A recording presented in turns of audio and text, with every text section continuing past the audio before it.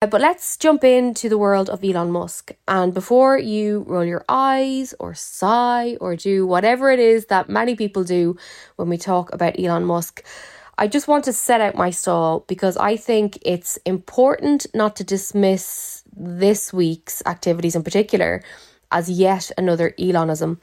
There's been a lot that we haven't spoken about because it has seemed frivolous and so on. But this week, yet again, it was, I suppose, crystallised in my mind that since his takeover of the company, we've seen his actions impact people, media, politics, and the wider society. This week, he spoke to BBC reporter James Clayton in a wide-ranging interview, and we gained a bit of insight into Musk's thinking and approach to certain decisions over the last few months. Here is Mr. Musk explaining how the business only had 4 months to live when he came on board. In rough numbers, revenue dropped from $4.5 billion to $3 billion, and expenses went from 4.5 to 6, creating a $3 billion negative cash flow situation, and Twitter having $1 billion in the bank. That's 4 months to live. So unless drastic action was taken immediately, this company is going to die and be owned by the banks. Let's talk about that drastic action, because almost immediately you sacked a lot of Twitter workers. And I spoke to them. It was very easy to speak to them when it happened. And the way they said, pretty much everyone said, is that it felt quite haphazard. It was. And it felt a little bit uncaring. I wouldn't say uncaring. The issue is like the company's either going to go bankrupt or if we do not cut costs immediately. This is not a caring, uncaring situation. It's like if the whole ship sinks, then nobody's got a job. Right. Yeah. But a lot of people just lost their jobs like that. They weren't. They didn't even know they'd lost their jobs off, and they were just frozen out of their accounts. What would you do? Well, you might want to give someone some notice. I mean, you might. By the way, I'm not running Twitter, but, I know, but this is the criticism, and this is what staff members say. A little bit of notice, No, I understand. If you have 4 months to live, 120 days. In 120 days, you're dead. So what do you want to do? How much are you worth? I don't know. But we're talking about around the $200 billion mark. I mean, it's not quite. You're framing it in a way that it had a few months to live. You're quite a rich man. I sold a lot of Tesla stock to close this deal. I did not want to sell the Tesla stock.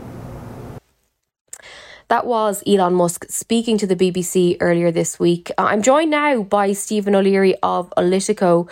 Stephen, I spoke to you way back when it looked like Musk might buy Twitter, although he could still back out. Obviously, since then, we've had the sale, we've had job cuts, we've had policy changes, we've had more job cuts, we've had paid verification, we've had account labels, and even a dog as the logo.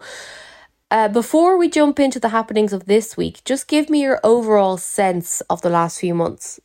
I do remember our conversation about this, and I do actually remember my prediction as well. And it's probably a lesson in making sure that you don't go too strong on what you predict will happen, because people are hard to predict, and Musk is definitely very hard to predict. We thought at the time that really the Tesla situation would ensure that he treated Twitter with a little bit of care, and that he couldn't go absolutely all out on it because the potential damage to Tesla and Tesla's reputation was too high, and that ultimately that would shape his behavior. That hasn't really transpired. Now, there is an argument that the kind of gung-ho, mass layoff, huge change approach that really was the hallmark of his first weeks and months in the business has slowed down. Mm-hmm. But as we've seen in the last couple of weeks and even the last couple of days, he's still very much in control. And despite changes in management and structure, if he wants to change something within Twitter, at the moment it feels he can do it with minutes notice. And that leads to some erratic decision making. Yeah, and whatever about him as a leader, Twitter as a platform is suffering the consequences, and there are so many businesses whose KPIs or whose business models, entire business models, revolve around Twitter. So if a person who's eccentric and who has thoughts and chats with people online and then takes knee-jerk reactions on the back of those can make alterations to a platform that we're using as key drivers for our businesses, I mean, it's not a good situation for anybody. It's not good, no, and it makes planning hard, without question. So anyone who is heavily reliant on Twitter as a network definitely has a huge degree of uncertainty at the moment, because really from week to week, from day to day, from hour to hour, in some situations, things can change. But the network has survived, and there were a lot of kind of people who speculated at the very start of this that potentially Twitter wouldn't last. Maybe it wouldn't last the end of the week or the end of the month back in 2022, and yet it has. And in fact, based on advertising, we haven't seen the mass exodus of advertisers that was also feared, or the mass exodus of users. Now, look, there have been some high-profile accounts that have decided to leave the network or the platform, but by and large, if you look at Twitter today, for all the verification and the blue tick and the different models and the changes, really, Twitter is pretty much the same as it was a year ago in lots of cases. So there has been some change, and we certainly know that the model is changing. And obviously, there has been a huge cost-cutting exercise undertaken, and possibly the effects of that are a little bit more medium to long term. It's maybe a little bit too early to know really how that will actually play out. But for now, Twitter in lots of ways actually looks very similar to what it did a year ago. But I remember talking to you years ago now at this stage, when Hillary Clinton announced her candidacy in the presidency, right? She did that on Twitter. And it was before anywhere else. There wasn't a press briefing or anything like that. She announced it on Twitter. And that was seen as a huge move, because although Obama had used Twitter so effectively during his campaign and his presidency, it was showing that maybe older demographics were understanding the value of this platform. And over time, it had been maybe not necessarily a trusted news source, but it was where people who are trusted went to share news and updates of relevance. The change that I've seen as a journalist on Twitter in recent times is that I believe nothing, because there are verified accounts operating under names of influential people, but when you actually scratch the surface, they're not that actual person. They're verified because they paid $8 or whatever it is. The famous example that I cited a few weeks ago was Monica Lewinsky. So Monica Lewinsky, from her verified Twitter account, shared a screenshot of a man who's operating a verified account with the name Monica Lewinsky. And it's not that they have the same name, it's just that he's a shit stirrer, for want of a better phrase. So that to me has been the biggest shift, that although we were cautious before about believing what you read on Twitter, now, even after I verify it on two sources, I'm looking for a third and fourth, because I simply can't believe anything on the platform anymore. So I appreciate, as a journalist, the need to be really, really careful when it comes to using the platform. But the argument I would make is that that existed prior to Musk taking over. And look, there's no doubting the fact that people can now buy verification, that there are going to be examples when people claim to be one person and turn out to be somebody else. And it does get more complicated because those accounts can have a blue tick next to them. And it used to be the case previously that if you saw the blue tick, you could take a lot of comfort as a journalist or in other professions that the content you were consuming was from an official or an authority that was who they purported to be. That has changed. However, those accounts that claim to be someone else and don't clearly display that they are a parody, or that they are definitely not the person. So those accounts that are looking to kind of trick you and impersonate other accounts, they don't last long. Twitter does have a system to stop that. And whatever about the Monica Lewinsky example, when the verification process launched initially, there were some high-profile US companies who got impersonated. And actually, some of the commentary that came out of accounts that claimed to be these companies actually affected market and share prices. And that was a really, really serious result. So Twitter has seen this. it would appear it has learned from some of its early mistakes. And when I say early mistakes, I mean early Musk era mistakes. And it is making changes. But I do think that the onus will always be on the media in particular to treat it very carefully. I certainly don't think, though, that people in positions of power are going to stop using it, because the reality is there isn't another network that deals with breaking news in the way that Twitter does. Like, Not just yet. think about the networks that Yeah. exist as competitors, right? It's not Facebook, it's not Instagram, it's not TikTok, it's not LinkedIn, it's not YouTube. There isn't another network that comes close to being the place everybody goes when something happens live. And it's not just the news, right? So if you're a golf fan and you were following the Masters, you didn't go to any of those other social networks to see how everyone was reacting to McIlroy's performance or Ram winning. You went to Twitter because that's where the reaction was occurring. Or you take pop culture. So without any spoilers, and I'll say nothing specific, but if you follow Succession, very, very interesting episode released this week. Lots of conversation that occurred on the back of it. But the spike in conversation took place on Twitter. There wasn't really conversation on Instagram. It didn't really get talked about on Facebook in the same way. Certainly there was clips shared on TikTok, but that's really, really different. The absolute spike, as essentially an entire market sat down to watch a TV program at the same time, that all happened on Twitter. And the power, that power that the network holds, in a way, is much bigger than Musk. It's much bigger than how the organization is run. So if they can keep the lights on and they can ensure that the platform actually stands up, I don't see someone else or another network stepping in and really replicating that experience in any meaningful way. Yeah, I've seen a number of people share, Substack, potentially Substack Notes as being an alternative, or maybe Meta will enter the fray with something Twitter-esque. But I guess the thing that I'm concerned about is, like, we already are dealing with a hell of a lot of misinformation and disinformation and so on. And, obviously it's my job, and I wouldn't be good at my job if I didn't look to verify information, if I just ran with every tweet with a tick that I saw. But the fear factor is, the average individual who would have liked to think themselves being up on current affairs because they read Twitter or they follow influential journalists and so on. I do think the level of noise has gone through the roof, and I think it's become harder for people to use or to identify legitimate sources of information versus illegitimate. And I just wonder what the end game here is in terms of that fake news thing that we're all fed up talking about. So I agree. Misinformation and disinformation is a massive problem, not just on social networks, but more broadly. And social networks are fairly central to it. Certainly, they're central to the dissemination of that information, so actually spreading it and things going viral.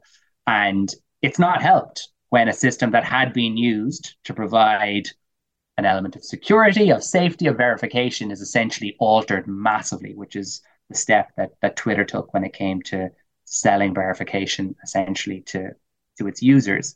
So that does make things more difficult, and it adds to the challenges that exist in tackling misinformation and disinformation. But we need to be careful too to remember that this is not unique to Twitter in any way. There is a huge amount of conversation at the moment in relation to TikTok and its ownership and how it promotes content, because you've got to remember that disinformation and misinformation is to do with accounts that impersonate other accounts. That's part of it, without question. But also it's down to how the networks decide to promote or boost or show content to audiences and the routes that they can take those audiences on. And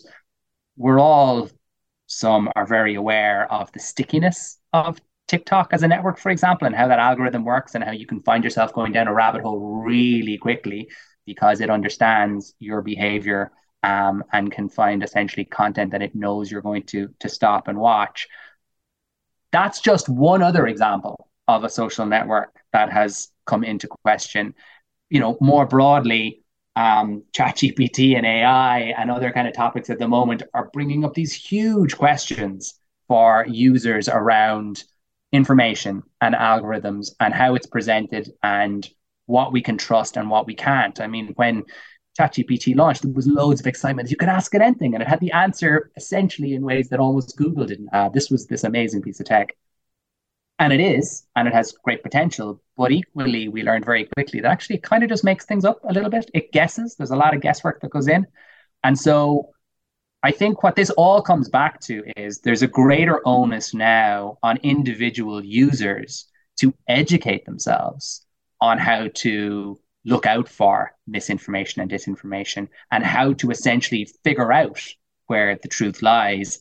And probably really brings us back to more traditional media. It brings us to journalists. It brings us to reputable news organizations and the role they play and how central they've become. Because if you struggle to trust content that you see on a social network and you struggle maybe to trust content you see more broadly on the internet, well, we do know that the purveyors of truth and those who have to stand up for it are journalists and traditional media. So in a way, despite all these changes we're seeing, there's probably never been a time when that type of media, traditional media, has been more important. Yeah, that is such an interesting point. And I suppose, and I completely take the point of this isn't just a Twitter problem. And, you know, before Musk entered the equation here, there were hearings and antitrust hearings and a whole host of investigations going on into the behaviours of different social media platforms. But just to bring it back to Twitter for a minute, because I was following with interest the fallout between Musk, Twitter and NPR. So for those who don't know, NPR, National Public Radio in the US, they do a whole host of excellent content. You may have watched one of their Tiny Desk concerts. Harry Styles did one, for example. So I'm sure your teenagers know that. But they do great stuff. And they were given a label under the new regime of Musk that they didn't like on Twitter. They were saying it was damaging and it called into question their independence. So they've decided to leave the platform. What did you make of this back and forth? And was either party in the right here?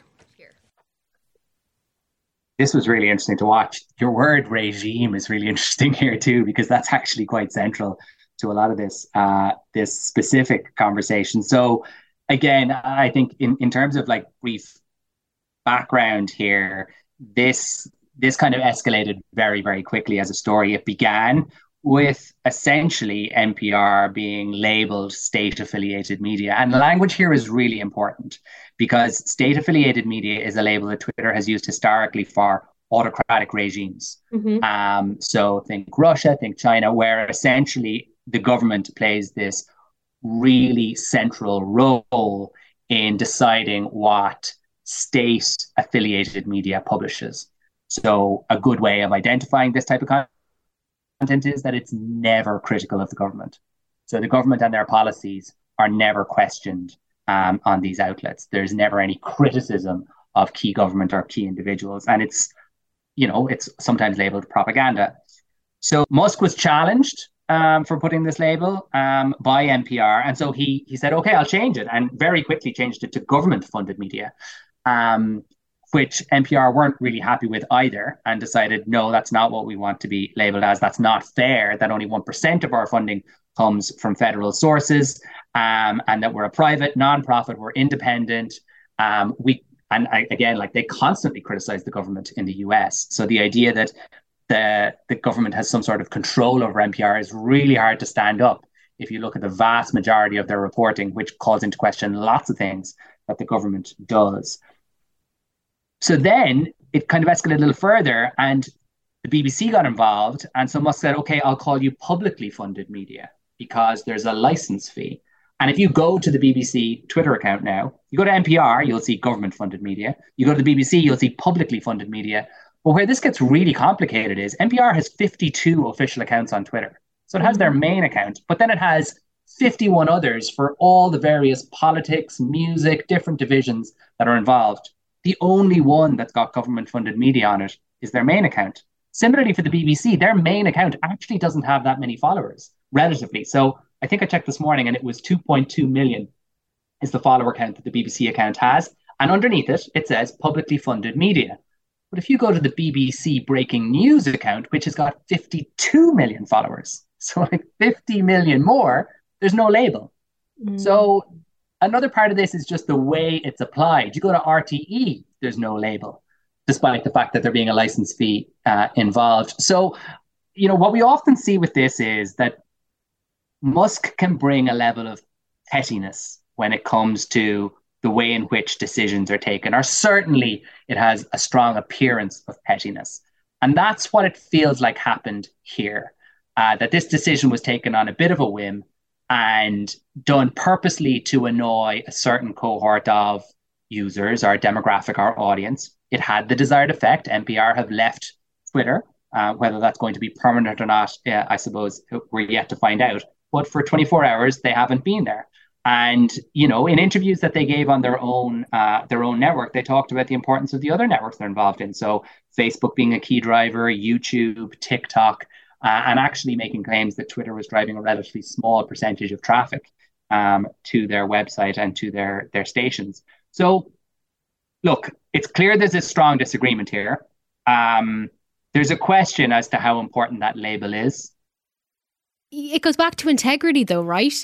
And it goes back to transparency. And like, if you're going to start putting labels on things, there has to be a clarity as to why one thing is one thing and another thing is that other thing. And I think that the examples that you just listed there between the BBC, RTE and so on, it just feels like it's being made up on the spot. And that all feeds into that uncertainty, that level of distrust. And, you know, if I was a social media manager right now, I'd be thinking, hang on a second, why, are we placing too much value on this one source? Yes, we have lots of followers, but with all the changes that are going on with the algorithm, with, you know, people who pay for a blue tick getting boosted above people who don't pay for the blue tick, it just feels like a muddy puddle, as Peppa Pig would say. And I'm not sure it's one that I want to jump in anymore. Yeah, Peppa is always a good person to come back to in these situations for reference points. The puddle could not be any muddier. And look, there's no doubting. All the evidence shows that Musk is making this up as he goes along to an extent. And he's said this, you know, they want to move fast and break things. This idea, and we see this, and that line has been used repeatedly by entrepreneurs in the past, that this is how you affect change. And Twitter was long criticized for moving at a glacial speed when it came to making any changes on the network in the past. Now, this is clearly an overcorrection in terms of how fast things change. And look, there have been high profile things that have gone wrong. Musk does need the network to work. So he talked in the interviews with NPR and BBC recently about the fact that he expects the company to be cash flow positive and to be break even in terms of revenue through this quarter. Which is interesting, you know, and probably important to the long-term viability of the network. So it can't continue to be an absolute loss maker. So there are interesting things happening there at the moment. There is no doubt that all of this does feed into uncertainty. What I would say about the social media manager and maybe their questions as to whether or not they should be using the network, and obviously we have a bias here because we deal in data all day, every day, but our job is to look at how content performs on Twitter, on Facebook, on TikTok, LinkedIn, YouTube, right across the board, and also to listen to how the public talk and engage in those networks. And one thing that our data would suggest, looking at the broadest spectrum of clients we work with, is engagement is still high on the network. People are still consuming a lot of content on the network. People are still very active on the network. There have been changes, but there are constantly changes in user behavior. So I think if you're trying to make a business decision here around whether or not you should remain active on the platform, it needs to come down to measuring the effectiveness of the content you're publishing and whether that's doing a job for you, whatever that job may be. And the one thing is, there is great data, there's great analytics, you can gain great insights, and that tells you how you're doing. But the one other major advantage Twitter has is that real-time pulse of how country, a cohort of fans, a community, a group feel. And it gives you that pulse like really no other network does. Nothing else comes close. And so for all its challenges, for all its problems, for all the things that Musk is breaking at the moment, I really find it hard, provided they can keep the lights on and make the business case work, to see Twitter going anywhere or any real significant competitor in the space of real-time breaking news and real-time events and sport and current entertainment really emerging. Okay, I'm going to put you on the spot now. So we made predictions last time. next time we talk, we'll book it in right now. Will Musk still be in charge, and will things have settled? I think Musk will have appointed a more formal management team by the time we next talk. Let's say we're going to talk in 6 months' time. I think there will be a more formal management structure at that point. I think Twitter will be in a good place by then. Certainly that would be my hope. I see a lot of the good in the network. I see a lot of the things that work well. We're absolutely aware of the disinformation and the misinformation and the harm, but we also see the incredible good, its ability to bring communities together, and the positive effect that can have. So I really hope it does continue and thrive. But I think my gut would say that within the next 6 months, the other businesses, whether that's SpaceX or Tesla or others, that Musk is involved in, and particularly the rapidly evolving AI landscape. I think I would be really surprised, given how ChatGPT and others have started to become a massive talking point and really appearing to become central to an awful lot of what we're going to do over the next couple of years. I would be really, really surprised if we didn't see Musk taking a fairly significant position on that industry in the next 6 to 12 months. So we'll have a new toy, basically. Yeah, and a toy that works with a lot of his other toys, right? Yeah. So what we don't know is what role does, the large language model play in a social network? How can that be integrated into Twitter? What does that make the network look like? How does that play, or does it play any role in terms of Tesla or SpaceX? There's so much happening, so much change in that space, and it is rapidly evolving to the point that there are new companies coming out by the dozen every day at the moment, showcasing what this type of computing power and this type of artificial intelligence can do. I think it's, we don't really know what's coming 6 weeks down the road, never mind 6 months. But as I say, from all of our experience of Musk to date and where he's wanted to be at the forefront of, electric cars, of space, of social networks, I just don't see a way that he's not looking at artificial intelligence at the moment and the changes we've seen brought about from ChatGPT and others in the last kind of 6 months, and saying to himself, that's where I need to be and that's where I want to be. Okay, I'm going to talk to you in October. We're going to play this interview back. We'll do a listening party and we'll see what happens. But for the moment, Stephen, thank you so much for joining us here on News Talk. Pleasure, Jess.